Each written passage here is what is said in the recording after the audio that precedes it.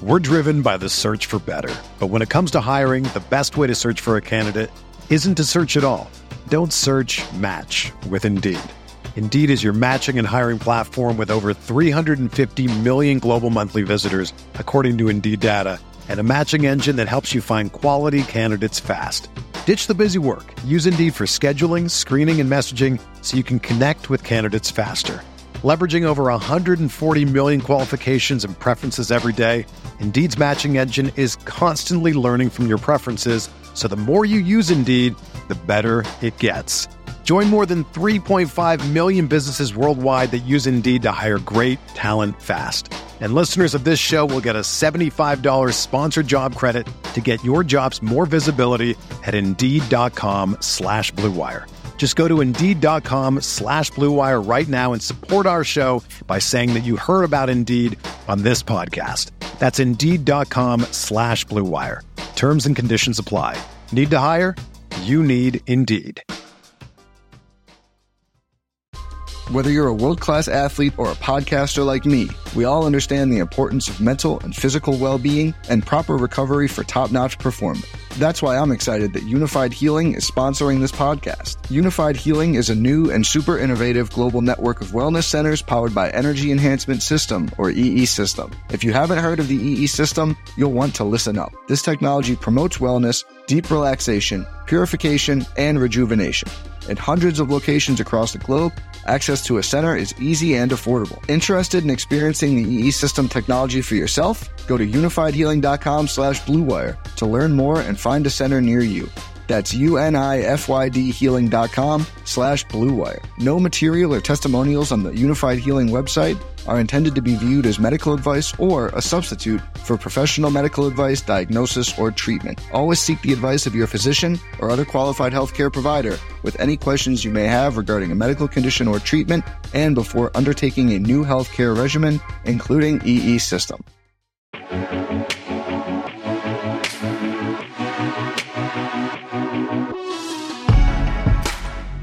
Welcome, boys and girls, to the Roto Grinders Daily Fantasy Football Podcast, the Gilcast, the weekend wrap-up show with myself, Sammy Reed.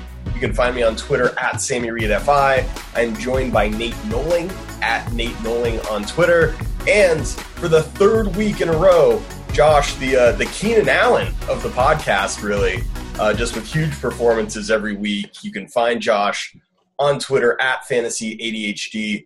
Gentlemen, it was a fine day, wasn't it? It was a great day. I don't want to have to hear about any of your Steelers love. Sammy's sitting here, the listeners can't see it, but rocking a Steelers jersey, just you know what, Nate? You know what, Nate? Elated.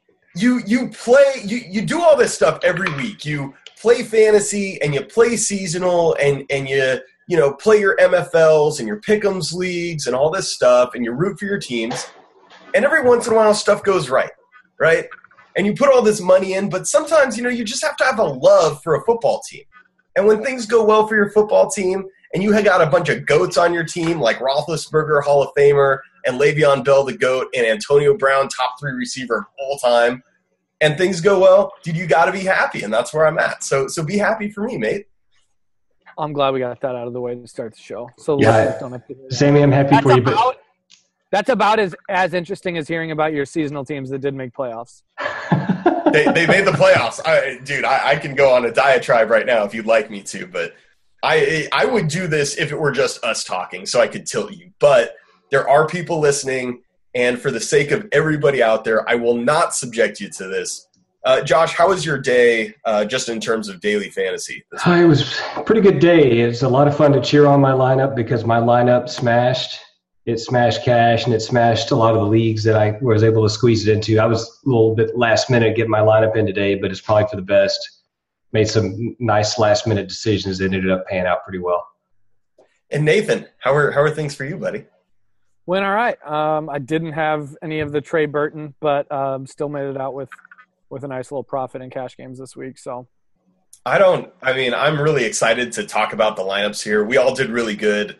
What was your cash lineup at, Josh, on DraftKings? I had 181 today. Very solid. Dang. Yeah, dude. Josh is. He said he smashed. I didn't realize he smashed. Dude, He smashed up. This is the second week in a row Josh has gone ham. I was just a touch behind that. I was 174.7 in cash, and then a couple standard deviations below that is Nate. Yeah, I had like 148, so I was coming up quite far behind you guys. But he's still got a positive Z-score, so yeah, all's good.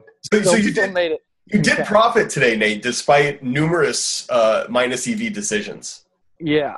I mean, I think the only minus EV was the Anderson over Burton. That's the only really one I feel like negative about. It's only negative EV because of recency bias. I mean, I think that's outcome bias. I had too many Texans. I knew it going into the week. I should have changed it. I didn't. Hey, see, I'm your local Texans reporter. You should be able to check in with me. I can give you a vibe, you know. Well, in case you were wondering, 3 players from a team that is led by Tom Savage is not a smart, sharp moving. What about a team led by TJ Wotes? Nate, you do know that on DraftKings you only have 9 active slots, right? And one of them is a defense. So you literally had 33% of your cash game action on the Tom Savage led Houston Texans. Okay, but to be fair, I think they had the 3rd highest team total of the week, highest pace by far, and a very clear volume towards a couple specific people this week. You basically treated them like they were the Pittsburgh Steelers. led by Tom Savage. Yeah. I mean, that's fully egregious. Let's talk a little bit. Let's break down the lineups.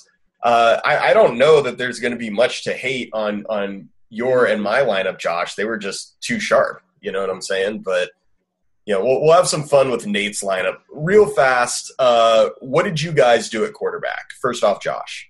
Yeah, so my initial lineup today, I had Gabbert in at noon at kickoff. And I liked Gabbert's matchup, but I didn't like the way my lineup, the scoring was looking when I got to the fourth quarter of the early games. So I made a decision and pivoted a little bit. I felt like I needed some exposure to the Rams and Eagles game. So I switched. I had Gabbert at quarterback and I had Graham at tight end, and I pivoted over to the Wentz-Burton stack, which clearly worked out pretty well. Oh, that's so much better than Gabbert freaking Jimmy Graham. Jeez.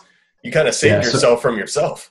I kind of did. But, we made those decisions early in the week. I mean, Gabbert was a good play. He was a good play all week, and I wish I could have seen more of the game to understand why it ran so bad for him. It looked like he was just off today. Yeah, me. Sacks. He had 8 sacks. I went Gabbert. I went Gabbert as well. And I went Gabbert, and I don't feel bad about it. I don't either. I mean, I think it's a fine decision. He was just bad today. He was off. He was 4.8. He missed a couple throws in the end zone, and then his offensive line just got demolished. And he in Tennessee had, I think, 8 or 9 sacks with like 7 QB hurries. I mean, he had no time to throw all game, and it was like at 4.8 from your QB. I mean, I don't know. I'm not going to tilt that in cash games. It allowed me to do a lot with what I wanted to with my lineup. So I agree with that, Nate. Without saying that Gabbert was a bad play, because I kind of feel the same. I don't think he was amazing, but I'm fine with it. What could we have done better there? You know what I mean? Like, could we have possibly gone somewhere like I had I thought of doing Rivers and then going cheaper at another spot, but I just liked all my other spots. And I don't know. There were a couple of other spots that were kind of close, like Stafford and Jameis. I thought were both in good situations. Yep. You think we could have done different here and done a little bit better than Gabbert? I could have. The only other quarterback I really looked at this week was Stafford. But the reason I got off of him was just lineup construction this week. To me, there were so many clear, great plays that I wanted to pay up for. We'll get to them later, but in Gurley, Keenan, and Hopkins, that I just wanted to jam into my lineup. So that forced me down a road where, I mean, Rivers and Wentz in vacuum obviously were good plays, but quarterback I think is almost one of those things for me that almost always comes down to just the way the rest of my construction goes. I don't start with quarterback. No, I'm kind of the same way. So let's talk then about what we did at the running back position. Josh, why don't you start off there and tell us what you did in cash? Yeah, so half of my running back construction, I ate the chalk just like everybody else this week and played Gio Bernard. I mean, it was Everybody talked about it this week. It was a no-brainer play, 3,100. You stick Bernard in your lineup, and then you go about your business, try to figure out what else you're going to do. My other running back this week, I went with Alf Morris, and I went with him because I really liked his prospective game script this week. I thought that Dallas would win the game. I thought it would be a ground game, that they would really just try to eat the clock and do their typical thing where they just sit on the ball. And I thought that played well into Morris's hands. I thought he would see 25 touches, and he came relatively close to that. And he ran a little bit bad, and that Rod Smith took all of his touchdowns away from him today, and Dez to some degree. And, the Dallas passing game thrived, and it was just because they scored 3 long TDs. And I don't know what to say about that other than he just ran bad. Otherwise, he was fine. His yardage was good. His touch volume was good. The game script went the way we wanted. So in hindsight, I'd make that play again 100 times. So you got 22 touches out of him, 19 carries, 3 receptions for 5.5 against what's a pretty bad defense in the Giants.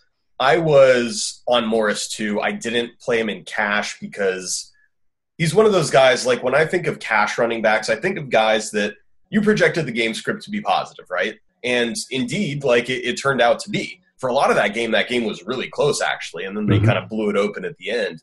But I'm always afraid about what happens if the game script happens to go bad. And I don't think Morris is a guy who can overcome that. No. And so you're really gambling, like you're not just saying, I think Morris is going to do good. You're saying, I think Dallas is going to control the game. Yeah.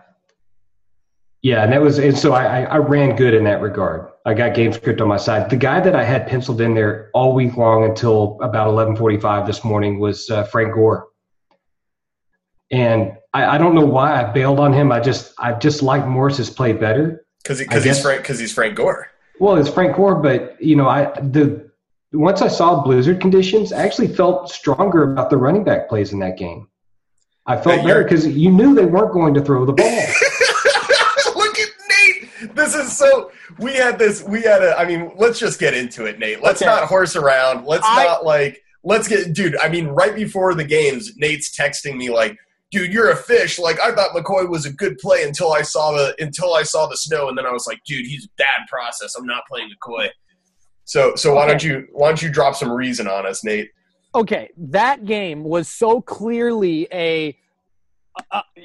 pardon my language, but a shit show of a game. Like, it had so much snow. It was an unplayable game. You knew that there wasn't going to be able to be passing the ball. These were going to be two of the most inefficient offenses in the game. And paying 7.2 for a running back who isn't going to see diversified volume. What do you love about Shady? The fact that earlier in the season there was 5, 6, 7 target games. You take his target projection way down to 1. Well, he actually ended up with 0 targets this game. It takes you're relying on a 100-yard game plus a bonus, which is the opposite of everything we always want in cash games. Everything we always want in cash games is not a one-way running back. And paying 7.2 for McCoy with that weather, he literally became a one-out running back. He needed to burst some big plays running the ball. It took him running the ball 32 times in overtime and it's just like, I don't want that. I would much rather get guys with diversified volumes that are going to see 5, 6, 7 and have massive upsides in their target shares, because that's where on DraftKings, like, good cash game running backs are. If you look week after week after week, when there are guys like Fournette, Gurley, and all these guys who have all these diversified volumes, I don't know. I don't get excited about 25 carries in the snow on a team that isn't going to get red zone work because it's an offense that's not going to move the ball. Now, here's something I need to warn everybody about that's listening to this podcast, because what you said really sounds intelligent, and it really sounds like it's based in reason and logic, and I need to let everybody know. Put the flamethrower down, Sammy. Put it down. That Nate, when Nate dies, he's going to float belly up. That's his. That's his. This play could have – you literally, two plays where a defender didn't fall in the snow, and this game totally looks different. And who could have foreseen that a defender would fall in the snow? That's unbelievable. Why would you want to pay 7.2 for a guy who's going to have literally 1 out? Nate, and it's going to take rushing the ball 35 times in overtime. Here's what you need to understand, Nate. that your model doesn't tell you is that whatever it was 4 years ago in week 14, Shady played in a snow game just like this. And he went for 200-plus yards. And the reason is this. Shady is one of the most elusive runners of our generation.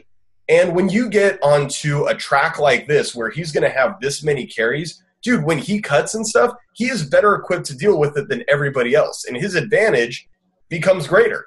And he ends up breaking fools off. And guess what he did? He broke fools off, and he smashed. If you like to put your hard-earned dollars behind one-game samples, go ahead. While I will continue to use logic, reason, and math to build my lineups and build much more consistent lineups over a 17-week season. Let me tell you about your logic, bro. I just looked at my DraftKings account and it said full. Because I played Shady McCoy. It worked out this week, but okay, at 3 point, what was Gore? 3.8? He was 3.9. Okay, Gore, I would actually be okay with looking at that because you know he's going to get so many more rushing attempts that 3.9, you don't need to have a guy have 7 targets to make value. But when you're paying above 6.5 for a running back, you need this guy to be one of those guys who gets diversified workload. You just do, or it's bad process. Yes, I won't argue with the diversified workload part. I think that's fine. But we had a special case in this game where the carry volume was amplified by the weather, right? We had weather effects to deal with. So, what might have been a 22-touch game for Shady McCoy turns into whatever he got today. He had 32 carries. So, granted, he lost out on the PPR, let's say PPR potential, and I don't know if he really lost out on that. They just chose not to throw him the ball. But what he lost out on, he doubled in opportunity. Hey, he's just a lock for the bonus, bro. Just a lock. So it's not even a question. I guess I'm kind of in the gray area here because I can see the argument against paying up for McCoy in a situation like this because the pass volume is going to be gone. But I can also see the method behind it because if you think he's going to get over 30 touches, you're going to pay for 30 touches if you think somebody's going to get that kind of volume, right? I mean, I don't even know if you could have actually projected 30. I think you could have safely projected 25 to 26 because the reality is the pace of this game was also going to be the slowest of the week because you knew both teams were going to be running the ball. You knew both teams were going to struggle to move the ball because it's hard to run the ball. It's hard to have a great offense moving the ball when there's conditions like this. That's just obvious. I mean, that could have been what was Shady's team offensive share today, Nate? How many plays did Buffalo run, and how many times did Shady get the ball? They ran 67 plays, and he had 32, so he's just under 50%. Is that good? That sounds good. I'm 47 probably. I'm no genius, but it sounds good to me. Yeah, he had a 47.76% offensive share, which is very good. But I don't think when you take into all the consideration that he was the smash lock play that everybody thought. I would take a slightly lower percent of a team's workload when there's going to be more plays, more efficient plays closer to the red zone and passing plays like a Lamar Miller who is going to be in the fastest paced game with potentially more touches when you average in the pace of play and passing and being able to get red zone work. I don't know. Okay, so Josh went with Gio and Alfred Morris, and then you did the 4 receiver thing again. I went with Gio and Gurley and McCoy because I just like doing boss things that smash a bunch of fantasy points. You like spending half of your salary on running backs. Yeah, I do. I just love getting mass amounts of touches. It just sounds really good to me. Nate, what did you do over here at running back? I went Gio, Gurley, and then Lamar Miller.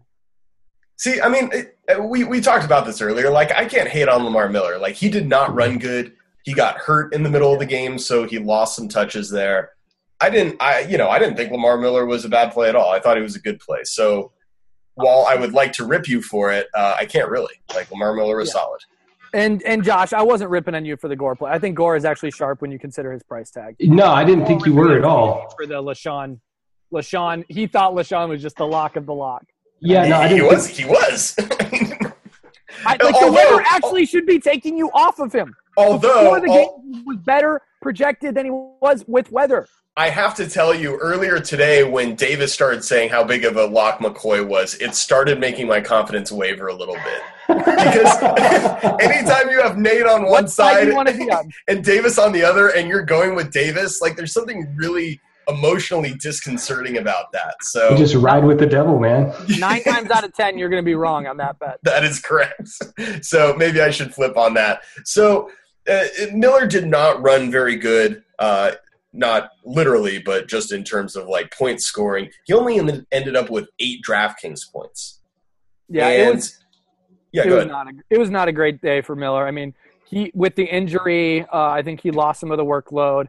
And then obviously the Texans offense just game plan, I think, went to crap obviously after Savage got out, and it was just get TJ Yates to throw a bunch of terrible passes to DeAndre and see what DeAndre can do. Yates was pretty fire. He threw for 175 yards and 2 touchdowns. But if you actually, like, it wasn't like Yates. It was DeAndre. That's because DeAndre is a GOAT. Okay, so raise your hand if you did play DeAndre. I'm putting my hand up. Nate and Josh. Okay, so we're all not fish. I mean, Gio was a mortal lock. If you didn't play Gio in cash, you know, your process is just all twisted. Like, well, I tell you what, though, it was looking pretty shaky up until about mid-third quarter for Gio. It doesn't even matter because everybody played Gio. Yeah, this is true. This is true. So, and it's just you take that workload at that price. You just do. You know, and I don't even care what the results are this week. He could have ended up with 5 DraftKings points. It wouldn't change anything. You projected him to have at least 3/4 of the team's carries. They were going up against Chicago, and you projected him to get, I don't know, 4 or 5 targets. Like, at his price tag at 3.1, like that was a absolute no-brainer. Yeah, you need to stop playing DFS cash games if you didn't play them in cash, seriously reevaluate your process because you have 3 potential places to use a running back at. There's no way you could possibly tell me. The way that I think all of us started our lineups, at least me, is I put in Gio, and then I put in Hopkins, and then I started building around that. Yeah, Nate, was that kind of the same for you? Yeah, I was pretty high on Gurley this week too, and here's why. I think in a tougher run matchup, a lot of people, I think, probably were like, oh, I'm kind of off Gurley. But I actually projected Gurley this week to have more than usual targets. And I thought he was going to be more efficient with his targets than usual. And I thought – because L.A. is one of those teams that actually is sharp and will not pound the ball against a tough running team. So they're going to, try to actually scheme, like, good plays. And they're going to get their best player the ball. And I just thought I could see him having, like, 7 targets. And – when you can get Gurley have projection around 5 to 8 targets, like I'm really high on that. So I was really, really high on Gurley this week. So he was one of my other locks, but yeah, very similar construction. Yeah. I mean, he only ended up actually with 16 touches, which is crazy. He was just super efficient with it. He had a Kamara game. He did. Yeah. He had a Kamara game. That's exactly what he had. And Gurley's talent is such that he can easily have these. Like he was just ripping off chunks after chunks.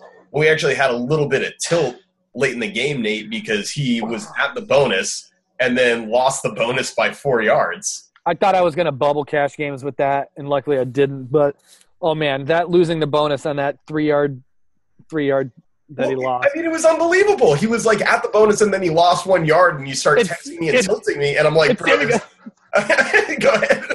Sammy, I'm tilting. Sammy goes, Nate, there's 12 minutes left. It's fine. And I said – let me tilt. Sure enough. Sure enough, then Nick Foles just drives the ball down the field against the Rams. 11 minutes. Yeah, and that was the story of the Los Angeles Rams. So let's talk about our receivers besides DeAndre Hopkins. Wait, can we just RIP for a minute and just can we vent about Wentz? Yeah, that is so bad. Just as not DFS related, but just from a football related standpoint, Wentz was one of the best storylines of the season, and to see him, obviously we don't know for sure if it's an ACL, but I mean, there was that clip of him trying to take a step, and you could see. I mean, it's over. Yeah, it's over, and that's just a bummer. He had an incredible sophomore season, and that was a great run. See you at the crossroads. Yeah, I mean, I'm just, dude. I love football, and I love football players. So when I see a guy like Odell Beckham or J.J. Watt or Aaron Rodgers, or David Johnson. These are some of the best players in the NFL, and they make the sport worth watching. And when all these guys who are top 2 or 3 at their positions go down, Wentz was probably the leading MVP candidate. It's like him, Brady, and Russell Wilson probably at the top of the MVP. Yeah. I think we were having that discussion this week, and I think I was like, I think it's Wentz, and it's sad. It's sad. It's super sad. So, yeah, we're hoping for the best, but it's one of those things like 90% of the time when they do that field test and it's not happening, it's an ACL. Yeah. And it's dude, it's so tilting. It has to be super tilting to be an Eagles fan because, dude, the season's magical. Like, you have a beast defense, a great defensive line, and then you have Wentz who's like turned into this elite quarterback, and he's in his second year in the league and everything's going great. And then he tears his ACL in like a way that it didn't even look like he could have torn it. I've never seen one go out like that before. Right? Ever. It's crazy. Yeah. Usually when you tear an ACL, your leg is planted, it's non-contact, and it just buckles on you. He was like fully horizontal diving into the end zone. And it got smashed. Like 2 players like smashed it. And dude, it was so bizarre to see that and then him get up because you see that play 1,000 times. 1,000 times. And guys just get right up and go play. Yeah. It was really bad. But hey, we still got Case Keenum. We still got Jared Goff. That's right. Yeah. Now we got TJ Yates. Not all is yes. Now we have TJ Wotes. So not all is lost. We're okay. You're a glass half full kind of guy, Josh. I like that about you. Well, yeah. So besides Hopkins, what did you do at wide receiver?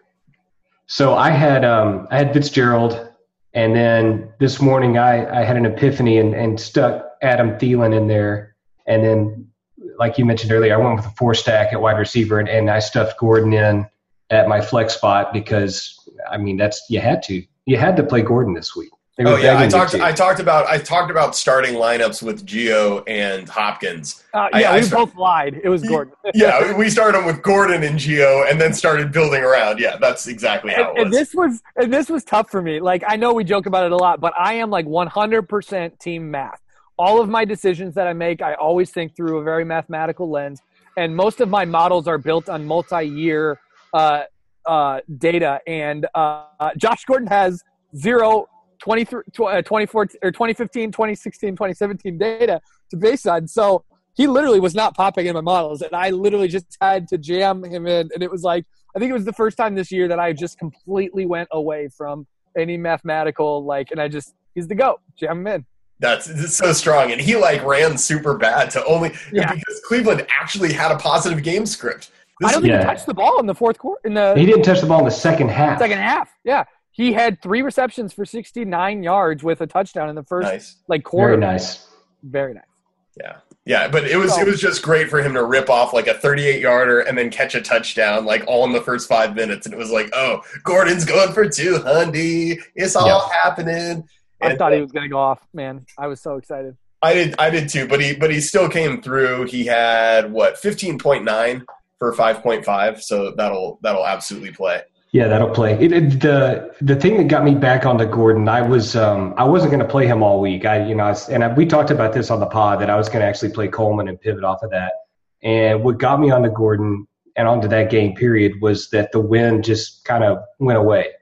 It went back to normal conditions for that time of the year and that time of the world, 15-mile-an-hour winds. These guys playing that all the time. They practice in it, and there's nothing scary about the conditions they were in today. So at that point, I was like, it makes a lot of sense to play him. The matchup's good, and the price is perfect, and he enables a lot of other things on the roster, so you have to play him. See, I didn't give a damn about all that win nonsense and this and that. I was like, Gordon's in my lineup, and he's staying in my lineup because goats are going to goat.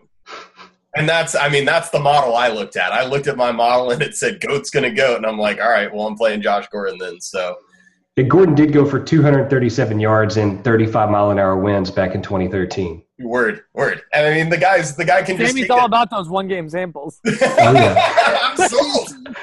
I'm sold. I'm in. Nate, what did you do at the rest of your receiver positions? I went Gordon, GOAT, and then Hopkins, and then Keenan Allen.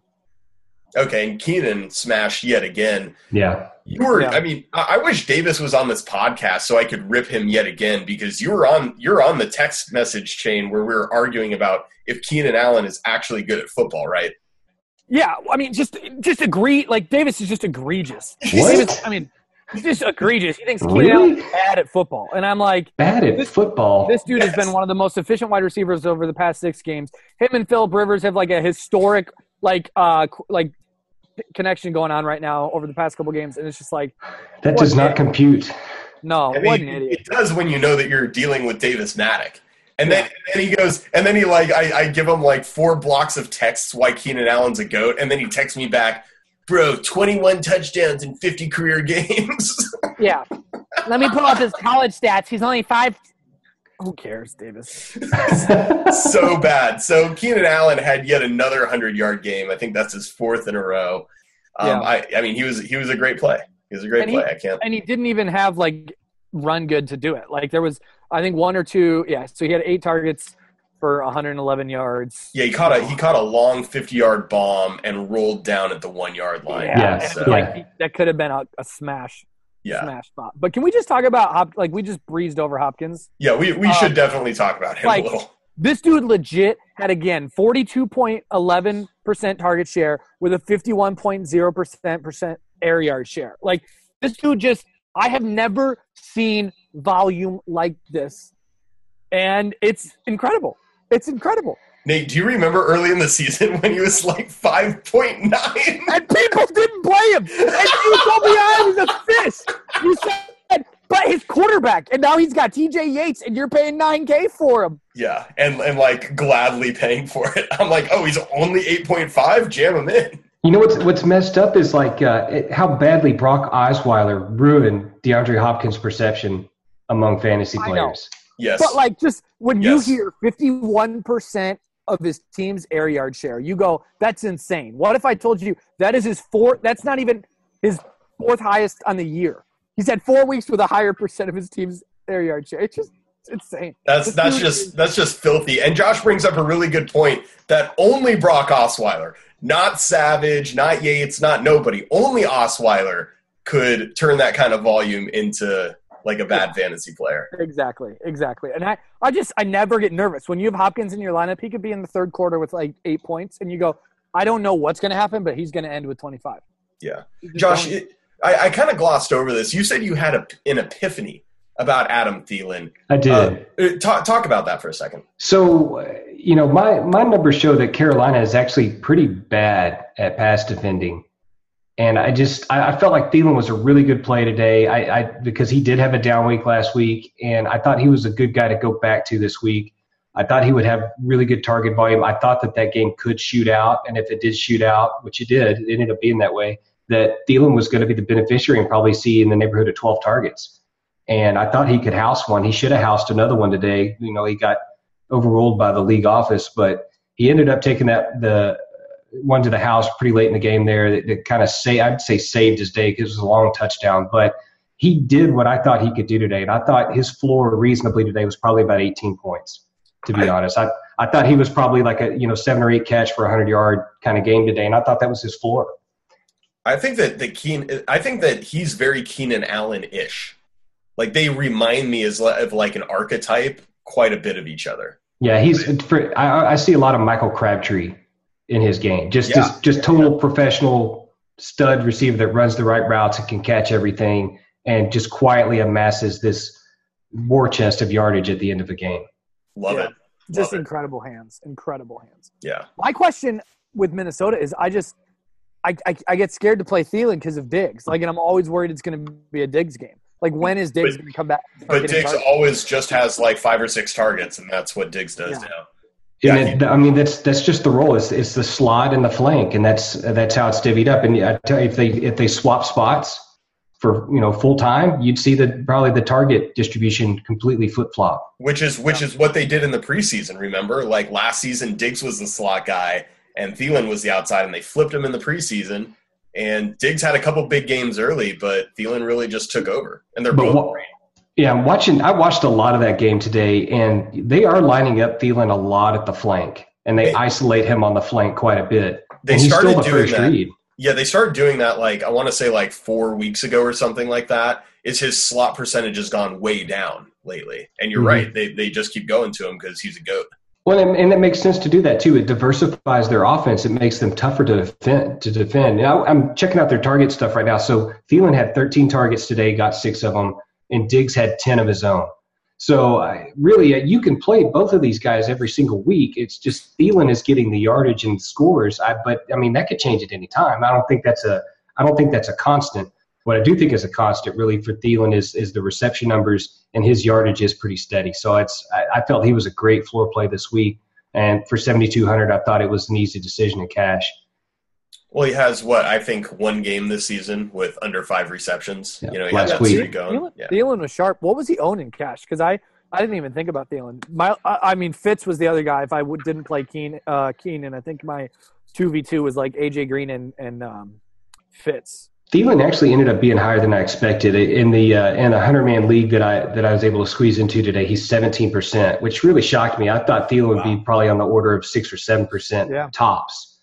Yeah. So him being 17 was very surprising, and I'm not sure how everybody else got to that logically, other than why didn't they play AJ Green for $100 more? Because he seemed like a lot more logical play today to me than Thielen. I was on AJ. And so I thought there were some really good plays, right? And Mike Evans, too. Mike Evans was 6,900. He made a lot more sense today in that spot. I mean, you could have played Marvin Jones right around there. So, I mean, it's just I don't know how that many folks got to Thielen. But one thing you have to remember about Mike Evans, though, is that Jameis Winston is his quarterback. So yeah, and him and Marvin Jones are like deep guys. Like they have a wider range of outcomes than a guy like Thielen, who's just always producing. Whereas those guys produce when they catch their deep targets, but if they don't, it's going to be small games. Yeah, that's fair. But I agree about AJ Green. Like I would have probably played AJ over Thielen, and that would have not been sharp. So the guys that I went with Gordon, Fitzgerald, and Hopkins. And Fitzgerald for me was close to a cash lock because he was 6.5. And as far as wide receivers on this slate go, he was like, I think first in receptions and second in targets and sixth in overall yards. And he was placed as the wide receiver 10. He's effectively like arbitrage Nuke Hopkins on a weekly basis. Yeah. Fitz is a cash game play every week. He's almost always underpriced for the volume that he's going to get. And he's, a consistent receiver who always figures out ways to make catches. Yeah. So he didn't end up pulling through. The Gabbert Fitz stack only combined for like 18 points, which is you were really like bad. Inches away though from that being. Oh, I was so tilted. Like Gabbert missed Fitz, had an easy step in the end zone, and just those 10 points that you leave. Oh, those always hurt. It was very painful. Tight end, Josh. What did you do at tight end? Yeah, so I mentioned earlier that I had Graham in almost all week, and I ended up bailing off of that at the last minute. Actually, during the fourth quarter of the early games today, and went over to Burton. I don't know why I had Graham in there all week. I like Graham's prospects. I think against Jacksonville, I thought they would end up having to target him heavily, especially if the game shot out. That they would have to get him some looks, and I think he only got 2 targets today or something like that. But I ended up going to Burton. Obviously, that worked out. Burton got 2 touchdowns on some pretty limited volume. I had Steven Anderson kind of penciled in for a lot of the week for a lot of the same reasons that I think other people played him. Is that the expected volume was there, the pace was there, they're playing indoors. I mean, there were a lot of reasons to like him, but I ended up going Burton because I just liked the quarterback situation there a lot better. And Nate, we know what you did. Talk a little bit about why you decided to make this decision and jam in that third Houston Texan. Yeah, I pulled a Sammy, man. I got too excited about a 1-week sample last week with him getting 12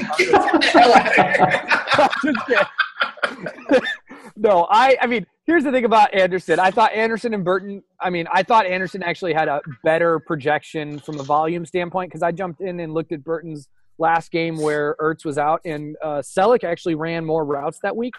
I was a little bit scared because I thought Anderson had he was the clear tight end play for Houston, I thought, and he actually is an athletic freak. Like, he's got one of the higher SPARQ scores you're going to find for a tight end. And I was just really high on Houston for the reasons that we talked about earlier. And that's what he was cheap tight end. And I looked at Burton, but I got scared. I thought Selleck was going to potentially run again more routes than him. And I didn't look at route breakdown. He might have actually ran more routes. He really might have. He got a bunch of volume earlier. But the thing you have to understand is that, I don't know, Nate, you can't like make all these plays in a vacuum, right? Like I know. It was a bad play because I was way overexposed to a team like Houston. I mean, I just got too excited about the overall game flow. And the reality is with DraftKings, like shortening these slates, it does get tricky because all of a sudden you look and you go, like, what team is the third highest implied team total of the week? And all of a sudden you're like, oh man, Houston, like they're one of the best teams of the week. Great pace of play. But then you realize, wait, no, they still have Tom Savage as a quarterback. There's a possibility that these guys don't move the football. Like, correct. And in cash, it just pays to diversify, right? Yeah. Get a little Litecoin, even if you don't love Litecoin as much. You know, get a little Bitcoin Cash. Diversify that portfolio a bit, just in case stuff happens. I can't stand for the Bitcoin Cash, but Litecoin totally fine. But yeah, I mean, diversifying in cash is smart, especially you just don't want to overexpose yourself too much because it's increasing your variance every time correlation. And I'm totally fine with the Hopkins and Miller just because, you know, I think those two were very clearly where the workload was going to go. But the Anderson, I mean, you called earlier in a text thread, Sammy. You're like, I think you're two, and you were right. Like, so it wasn't that Anderson was a bad play in a vacuum. It Correct. Was in my lineup construction, he was a bad play. Correct. Forest for the trees. I played Burton as well, and Burton certainly ran good to get 2 touchdowns and 24-plus DraftKings points. Like, there's no doubting that. He got 24 points on 6 targets. Yep. I mean, let's not pretend that Burton was just the lock of all locks. But the reason, I mean, I liked him. He freed up 300 extra bucks. That ended up not mattering to me. I actually left 300 on the table when I ended up going off of the Bengals defense. But what got you specifically on Burton over Anderson? Because you didn't play Lamar, so he would have only been your second. Did you just not want 2 tight end? Yeah, I didn't even want 2 Texans. And more to the point. And more to the point, I believe in the tight end role in the Philly offense. Like, I follow – you guys know who Fran Duffy is. I follow him on Twitter. And every week, he's just such a great follow because I'm a big game film nerd. I love watching the way that offensive coordinators manipulate defenses with their schemes. And when smart coaches do it, it's a thing of beauty, right? It's like watching a really great chess player. And the things that they do to get the tight ends open – to me is just, this is like game film Sammy, which is like bad DFS Sammy, but I really just watch it and I'm like, look, dude, like they are so good at scheming this open and Wentz is so good that I believe in this role on this team very, very much. And I've seen Burton play. He's super athletic. I knew he wasn't going to get 90% of snaps. He didn't, like you said, the last time. But I thought he'd get. Last time. But he was 2,900. That was the key. Yep. And he was 2,900. He was right? 2,900, and you thought he could score a touchdown. I mean, you were praying for 10 points, and he got you 24. Yeah. One other thing that I think might have gotten people off of him, and I know this wasn't a very valid concern, and Sammy, you were right, but there was like Ertz wasn't actually ruled out until like 2 p.m. Central Time. So there were people probably starting their noon games who maybe thought about it but didn't want to take the risk. Risk wasn't very high, but I understand it if you didn't want to take that risk. I saw a tweet early Sunday, like last night, I think it was like Rappaport, you know, whoever said he's highly doubtful. And then this morning I saw a tweet that said he's having dull headaches. And I'm just like, dude, it's over. Like they're shutting that down. Like it's just. But I mean, if you were one of those guys sitting on the fence and you look at these 2 guys and they're projected for very, very similar outcomes, you know, 7 DraftKings points, 8 whatever, and you go, hey, this one I know is going to play. This one there's a risk. I don't know. I mean, I get it. Yeah, I was probably going to like do something like go down to like Demarius and go up at tight ends if that ended up not happening to like Hunter Henry. I think was my backup plan there. So yeah, I had a whole lot of that this year where I just feel like in years past, like there used to be a lot where, you know, later, especially with Sunday night games, that your lineup construction, it really depended on when your guy played. Where this year, like, when was the last time we had a situation where it was like 2:00, all of a sudden news breaks and everybody's changing their lineup? Yeah, it's been easier. It really has. So, so you mentioned Hunter Henry. I thought he was a good play this week. I mean, we thought that GameScript would be on the side of the Chargers that whole time. So we thought Hunter Henry might actually, you know, get a lot of target volume this week. He ended up scoring. So I liked him pretty early in the week. And Kelsey was the other guy I had penciled in all week until I decided to go expensive at all 4 receiver spots. And Kelsey ended up seeing 13 targets again today. So his target volume is just locked in. Imagine owning Kelsey and Cash today. Like, how tilted. He almost had 3 touchdowns. Yeah. Like, he had one where it was called a touchdown, and he ended up going down at the 1. And then he had Who one. did end up getting the touchdowns for Kareem Hunt. Kareem Hunt scavenged. I thought you said Kareem Hunt was a bad play this week. Yeah, I mean, I didn't like him. I thought you had a bet with Evan Silva. I did, dude. I got smoked on this bet. I was so tilted when he went down at the 1 and Kareem Hunt luck-boxed into that touchdown. I was so tilted. I was so mad. But that just goes to show you, dude, don't make bets with Silva because he's super sharp. And I just had to needle you on that one, Sam. No, it's fully deserved. Fully deserved. Evan's a GOAT, and, it just you fight the bull, sometimes you get the horn. Did Kitchen get you too? No, Kitchen did not get me. Oh, okay. Kitchen took Mike Davis. Oh. Kitchen took Mike Davis at Jacksonville. Like, I mean, Mike Davis, like the Seattle Seahawks have scored 1 offensive touchdown this year that wasn't Russell Wilson. They were due. 1. They weren't due for squat. They were due. We just bet like Mike Davis at Jacksonville and think that he had any chance of drawing out. And it just Russell Wilson goes into the toughest defense in the league and puts up 270 yards passing and 50 yards rushing and still dominates. Like, Russell Wilson is just what he's doing. This is actually when we get to in a second things that we learned. That's one of my things. I mean, he's just unbelievable. Real fast defense and special teams. Josh, what'd you do? I did. I went with the Chargers again this week. I played them last week, and it was a good play. And today I thought that they were just going to sit on the Redskins, and they ended up doing that. Now, they didn't score a ton. They had 8 points, but, for 3,600, I'm not too displeased with that. The other defense I had penciled in for a lot of the week was Minnesota. I ended up getting off of them just because I didn't like them on the road.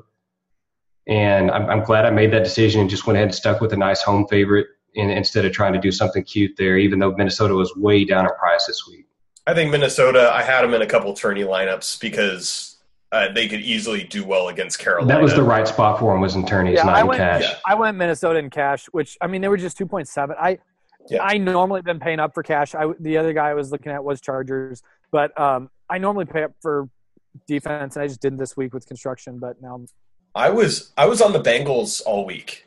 The Bengals Geo stack, I thought that was great. Mitch Trubisky on the road. I ended up going down to the Bills when I saw that weather. I ended up going to the Bills. They didn't even score that many. They only got 5 because there wasn't a lot of passing in this game.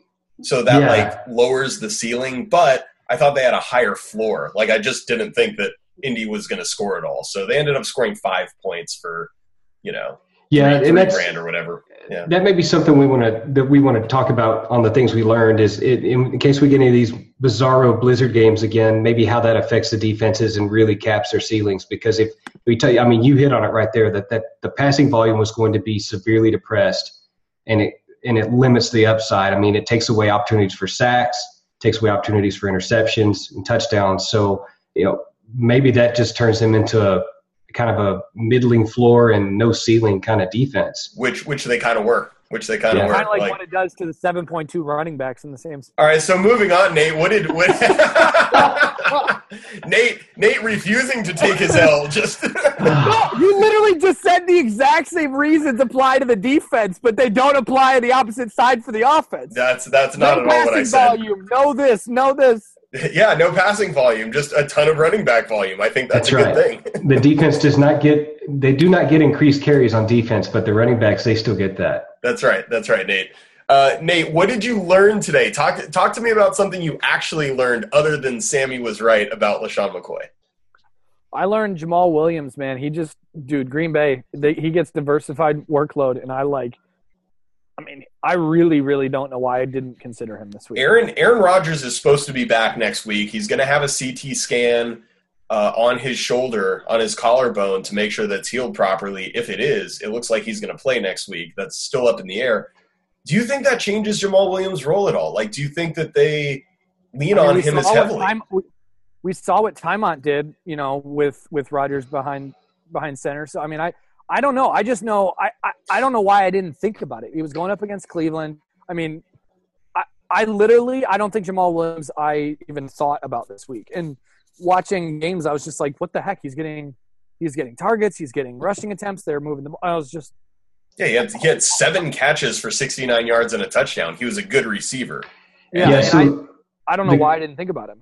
Yeah, so the case I saw against Jamal Williams, and I had him he was on my short list this week at running back, was Aaron Jones' health. I thought if Jones was healthier than he was last week, there was an opportunity he could take, 10 to 15 touches of Williams' pie and, kind of have his own decent game. So, I put out this kind of dumb idea on Twitter a couple of days back. It's like, why not stack the Green Bay running attack altogether and run both of those guys? If you think that the weather's going to be bad and there's going to be increased run volume in that game, why not do that? Now, obviously that would have been really dumb except in tournaments, but Jamal Williams made a lot of sense. And I think he makes a lot of sense again next week, because I can't imagine that they're going to put Aaron Rodgers out there and expect him to run for his life on 45 pass attempts and put his health at risk again. So it makes some sense for Green Bay in their game plan to make it a little more run game centric and give Williams more of the work and probably protect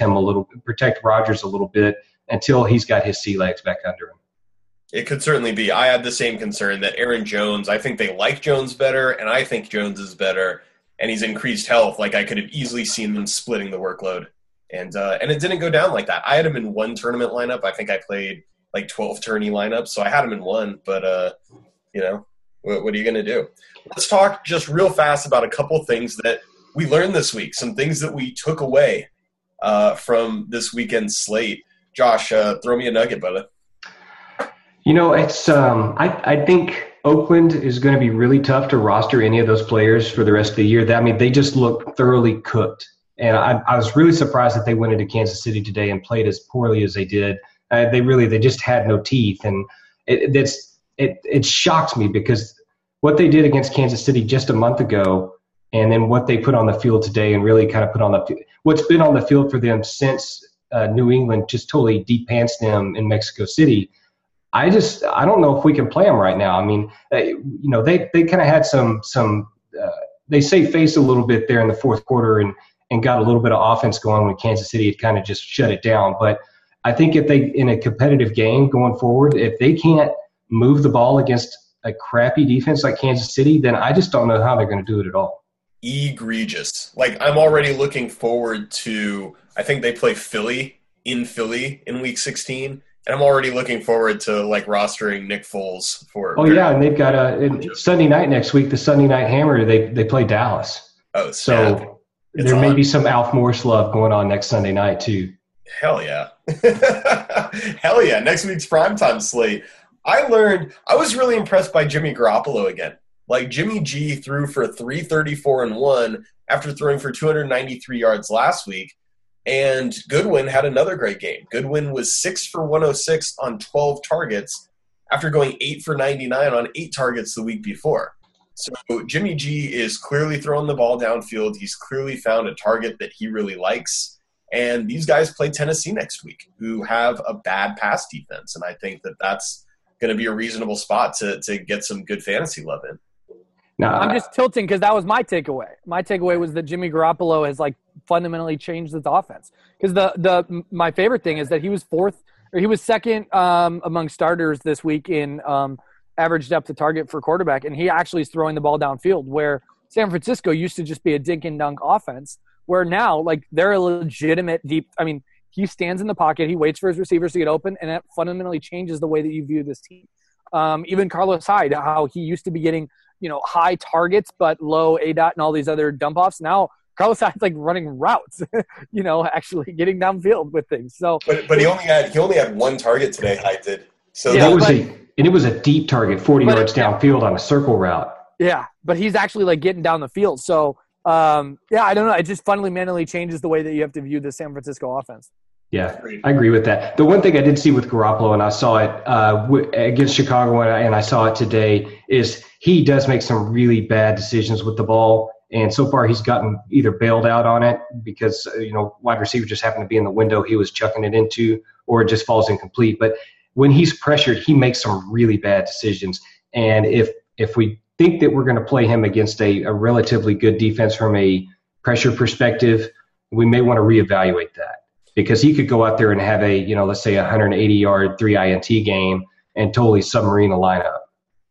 And that's a good point, because Tennessee has been getting pretty decent pressure lately. Like they were the team that got 8 sacks on Gabbert this week. They made Blaine Gabbert look like Blaine Gabbert. Yeah, today. And I know the week before they played Tennessee, which isn't like, they played the Texans, which is not like the best judge, but they sacked Savage another 4 times the week before.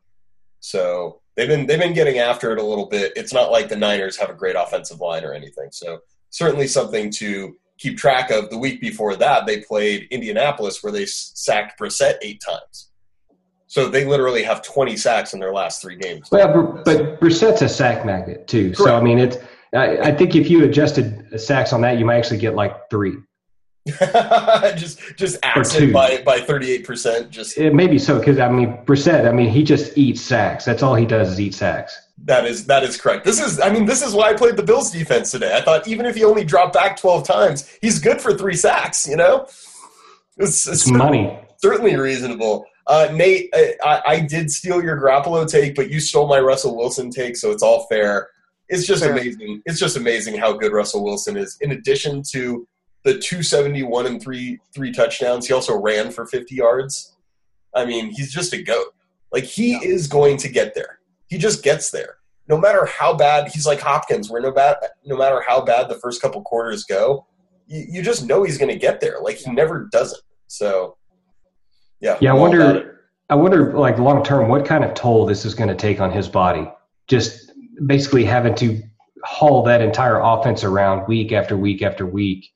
It's I imagine that it's probably going to shorten his career at some point, because it'll add up.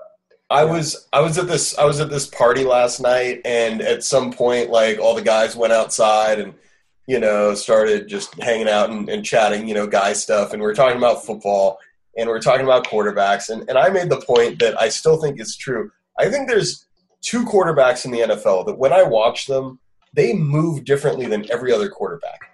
You can just tell right off, like, you don't even need to be a football fan. You can look and say, that guy's different than the rest. And it's Russell Wilson and Aaron Rodgers. Like, those are the 2 guys that, like, just spin and move and, like, shuffle and throw off their back foot and throw from all these crazy angles and just throw darts, and they're just so much better than everybody else. And it's an awareness thing that blows my mind. Is he just constantly has great awareness of his own speed, the players around him, and he always just seems to make it out of these situations. Yeah, and Deshaun Watson he has a lot of those traits, and you could see it really early on when he got comfortable, like this second or third week. These guys, they all do a lot of things that they don't even realize they do to avoid pressure and make plays, and it's really a joy to watch. I think you're right, Sammy. These guys are on a completely different level. They move differently, and we really need to appreciate them while we have them. Yeah, it's like Neo when he finally figures out the Matrix. It's just he can do things that others can't. Any other final takeaways that you guys have here before we go on to primetime? What are we going to do with Cincinnati going forward? Because they got run out of their own barn today by the flipping Bears. They're just not interested in winning games is the thing about Cincy. Completely uninterested. They gave it up to Pittsburgh the week before. When you're up 17-0 in your own home stadium, and the heart of the Steelers defense gets carted off on a stretcher, like, you cannot lose that game, and yet they still figured out a way to lose it. They have no interest in winning. I have no interest unless, Gio gets another start, but that team's just awful. Yeah, and even then, I just don't know if I'm going to do it, because we're looking at Gio, and today when the game script was totally in his favor and he still had only, 19 touch opportunities. I guess at 3,100, you'll go after that every time. Yeah, but his price will go up. I haven't looked at like what it is on the main slate next week, but yeah. Yeah, I imagine he'll probably be in the 4 range next week. But it's I don't know. It's going to be hard to roster anybody from Cincinnati for the next few weeks. They look like they're done. Yeah, we talked about this last week. There's teams that give up, that have given up, right? And you don't want any piece of those teams. And Cincinnati looks like they've just mailed it in. So let's move on to the primetime slate, gents. Obviously a 2-gamer on Monday night, tonight we have New England at Miami. New England currently an 11-point favorite. And then on Thursday night, we have a craptastic contest between the Broncos and the Indianapolis Colts in Indy. Denver is a 2-point favorite. I can't imagine Denver being favored on the road against any team, but yet here we are. That's really strange. I had no idea they were a 2-point favorite. But that just tells me that the books don't know what to do with this game at all, and that's probably because maybe they're not sure what's going to be happening at quarterback for Denver. But I think if that were the case, they wouldn't have set a line at all. It's it's an ugly, ugly game, but I think we could probably squeeze a little bit of goodness out of it. Potentially a running back for Denver, and we may even look at a player like. I guess we can hit that when we get the positions, but it's just a weird game. I don't know what to do with it right now. Well, we'll go real fast through the positions. I mean, the thing is at quarterback, there's only one good quarterback, and that's Tom Brady. The other three are Simeon, Cutler, and Brissett, which is just puke. If there was one quarterback, Nate, besides Brady, I don't even think we need to go into why he's a good play. If there was one quarterback besides Brady, who would you tend to lean toward? Simeon. Me too. Because Indy's defense is that bad? Is that kind of just the – Yeah, and, I mean, we've seen he can, get by. He can have performances where he just gets the ball to Demaryius, and he's got good weapons and stuff like that. So I think it's Cutler. So you like Cutler. So I'd rather play Cutler than Simeon. Okay, to be honest. Why do you like Cutler? I like Cutler because I think the game script's going to be in his favor. I think they're going to be chasing the entire game, so I think they're going to have a high pass volume. And although New England's defense has just totally squatted on passing offenses over the last 6 weeks, I think there's probably enough there for Cutler to carve out something reasonable. I think he can outscore Simeon this week, even with the tough defense that he's going to face. I mean, he does get to play him at home at least, so that's kind of in his favor. I just like him better than Simeon. I think he's got a higher ceiling. I think Cutler him and Brissett will probably be the most contrarian plays. So yeah. I think Cutler will be very contrarian, even versus I mean, I do too. Cutler's been in some smash spots this year and just refuses to smash. He just degassed. he just starts puffing on Marlboros, and he's like, you know what, bro? Like, I'm rich AF. Like, what do I need to go out there and mess around for? Let's go to the running backs then, because quarterback's just awful. I believe, and take this for what it's worth, because I'm always bad at figuring out what other people are going to do, but I think Burkhead and to a lesser extent Lewis are going to be really popular. And I think there's a huge case for Kenyon Drake. And I know Nate's going to get behind me here, just diversified workload, obviously assuming Damian Williams is out, but Drake sees a lot of passing volume from the running back position. And if they're down, I think he could easily see 5-6 targets somewhere in that range. So yeah, Damian is out as far as I know. I think he was officially ruled out. So I think, for me, it's Drake for sure. And then I think it's a question between Burkhead and Lewis.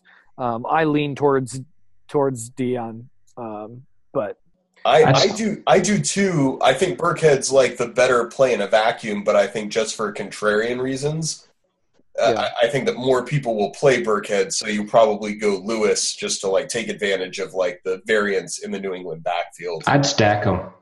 Just do them both. Yeah. Play three running backs. I like that. To me, that makes the most sense. I mean, I can envision a scenario where New England just goes total run heavy like they used to do against Indianapolis, and just slams both of these running backs into that defense. 40 touches between the two of them. And they just totally snuff them out and really don't have to throw the ball all that much. I mean, that game script is totally within the realm of possibility, and that's one reason why I really like stacking the two New England backs this week. Well, I could easily see that. And Lewis is kind of – obviously he's not getting the goal line work. That's what Burkhead's doing. But Lewis, the last two games, has run for 92 and 112 yards. And he's breaking off chunk plays, so he could easily just get a long one. And that's certainly within his realm. So I agree. I think actually playing them both on a short slate like this could be a really good idea. Any other guys besides Burkhead, Lewis, Drake that you guys think could be in a good spot here? Marlon Mack. Yep. because they gave Gore 36 or really 37 touches today. Gore's going to be sleeping. He's going to be sleeping in a hyperbaric chamber for the next 3 nights. He's going to have to, and that's just to be game ready, for Thursday. So I don't see any reason for them to give Gore really much work on Thursday night. So that either means you're going to be like super pass heavy and maybe 75-25 on the pass run split, or they're going to have to give Marlon Mack 25 touches. And Marlon Mack is such a dynamic athlete, and he's a good receiver that I think he could totally get off this Thursday. I really like him. Very sharp. Anyone besides those guys, Nate, that you're into? No, I think that covers it. Okay, let's shift over to wide receiver. We have only 2 wide receivers above 6K. Brandon Cooks, Nate's favorite wide receiver at 8K. And Jarvis Landry. Jarvis Landry is only 6.2. I think Landry is a pretty solid value. I think both those guys will be extremely popular, though. Yeah, I think the 2 guys that I lean towards the most is Landry and Demaryius. And then the question is what do I want to do at that third wide receiver spot? So I think that's where I would try to get contrarian. What about you, Josh? Yeah, I like Landry because I think New England is willing to let him take all those short passes and just kind of chip away without Miami actually doing anything with the ball. So I do like that play. I think he's got a great floor. I kind of like Manny Sanders this week. I think he's finally healthy enough that he could start siphoning away some of the work that Demaryius Thomas has gotten, over the past couple of weeks with Sanders being kind of dinged up. So and people are going to be fresh on Thomas right now, right? Because he had a good game today. He had a good game the week before. He's getting the target volume. But for all intents and purposes, for my money, I really like Sanders a lot better in that offense. I think he's a better receiver. He's a better route runner. And I think against Indianapolis, I think he's going to be able to do whatever he wants, which to me, it just kind of leads me to playing him instead of Thomas. Emmanuel Sanders has been fully egregious. In his last 6 games, he has 1, 6, 2, 3, and 1 catches. In his last 4 games, 15, 12, 11, and 16 yards. He has a weird 20 yards. Demaryius had a 38% target share with 46% of the air yards this week. And, obviously, I don't want to go too much, but it's the trend is not your friend if you're playing Emmanuel Sanders. That's exactly right. It's very contrarian. But the question I would ask is, did the Jets put Morris Claiborne on Manny Sanders? And I would be willing to bet they did. So I can confidently say I did not watch a second of the New York Jets. That is very sharp. I guess what I'm saying is I really agree with you, Josh, in the sense that Sanders is certainly not an optimal play. But the type of play, if you're trying to take down a GPP on a 4-team slate, he's exactly the kind of guy you want to go after. So I'm fully on board. I'm also, in that same vein, completely willing to ride with Chris Hogan, who is probably going to be back. Rob Gronkowski is going to be out of this game. He got suspended for being a dirty-ass player, and so he's out. And Chris Hogan's supposed to be back. And Hogan operates quite a bit out of the slot. And I don't think that many people are going to play him because he's such a question mark. Will he get 5 snaps? Will he get 45 snaps? Will he get 1 target? Will he get 7? We have no idea. So I think you want to court that kind of volatility on these slates here. How do you feel about Amendola? Because I think with Hogan's question of, even if Hogan is playing, you don't know how many routes he's actually going to run because he's still dealing with the injury. And Gronk being out, I think Amendola could be somebody who's going to get a ton of targets. I like it, and I don't have the data in front of me, but I think I remember that his stats with Rob Gronkowski out of the lineup have been pretty damn good. Very good. Yeah. I got another deep name here that might be worth rostering in tournaments, and that's what's his name? Chester Rogers. Yeah. Chester Rogers. There you go. And only because he's going to be the third receiver playing for Indy this week. And we feel like that T.Y. Hilton and whoever ends up being the wide receiver too, it may be Aiken, is going to be pretty much snuffed out by the Denver cornerback. So I kind of like Chester Rogers as a really deep YOLO play at min salary that could end up getting, let's say 60 yards and a touchdown. Into it. He gets some pretty legit air yards when he does get thrown to. So, Nate, any other receivers you dig on here? Okay. No, I covered it. Tight ends. The tight ends here are very, very bad. You have Doyle, Julius Thomas. Dwayne Allen looks like he's going to be the guy that fills in for Gronk. And, I mean, who's the other guy? Derby? You watch your tongue about Doyle. Doyle's the GOAT, man. Doyle in this snow-ridden game still managed to get 8.4 drafting points. And if he can do that in that game, Doyle's going to see 12 targets. Correct. Yeah. And I'm all about Doyle. Denver's been very bad against the tight end too. So I'm all about Doyle, man. I love Doyle. Yeah. Yeah. I mean, he's got the highest market share of targets of any tight end, I believe, still. Yeah, he's the chalk on the slate at tight end. He'll probably be 70% owned, I would guess, just because of the rest of the trash options that we're looking at. Who's even seeing volume at Denver's tight end? I don't even know. Austin Traylor, Virgil Green. I mean, they're just. Yeah, I would look at probably at Traylor because Traylor, I mean, he's really not getting any targets, but they talk about he's running a lot of routes and that he's getting open. They're just not throwing him the ball. So I don't know. That's kind of a really deep play. If you want to go like super contrarian troll play, you'd go with Fasano because Fasano is going to get his one target for 8 yards and a touchdown. I don't think I'll play Dwayne Allen. I think a lot of people, I could be wrong, but I think a lot of people are going to say, oh, he's filling in for Gronk, like he'll do fine. And I've played that game before with New England. It doesn't work. And it just doesn't happen. So yeah, I'm off of that. You get a bunch of blocking tight end plays. Right. Well, that's what Allen excels at, right? So, I still think this game script is totally possible where they bring in, 2 tight ends, 3 tight ends on a lot of these plays and just maul them with the run game. Well, that's good. I didn't know Dwayne Allen actually excelled at anything, so that's nice of you to throw out that he is good at something. Defense, special teams. The Patriots are going to be the chalk. If you had to play one other DST that you like in a contrarian aspect, Nate, who would it be? Denver will be the second chalk. Yeah, I was going to say it's either Patriots or Broncos for me. Yeah, contrarian is Colts, in my opinion. Yep. Home team on a Thursday against a bad quarterback. I'm into that. The Dolphins are the most contrarian, but there's a reason why they're 2.3 because it's just not going to happen. They're going to get smashed. I don't know. There is like a game every 2 years in Miami that the New England Patriots blow. Yeah. So I guess that's the thing. If you want to get real contrarian on this slate, go against the Patriots. And that's, very, very low probability, but big pot odds on it. So. Full Dolphin stack. Full Dolphin. We haven't said that many fishy things on this podcast, Josh, so I think that a full Dolphins onslaught should be the final legacy that we leave on this podcast here of just like, hey, listen, we do still have gills, regardless of the amazing scores that me and you put up in cash and Nate, kind of almost did.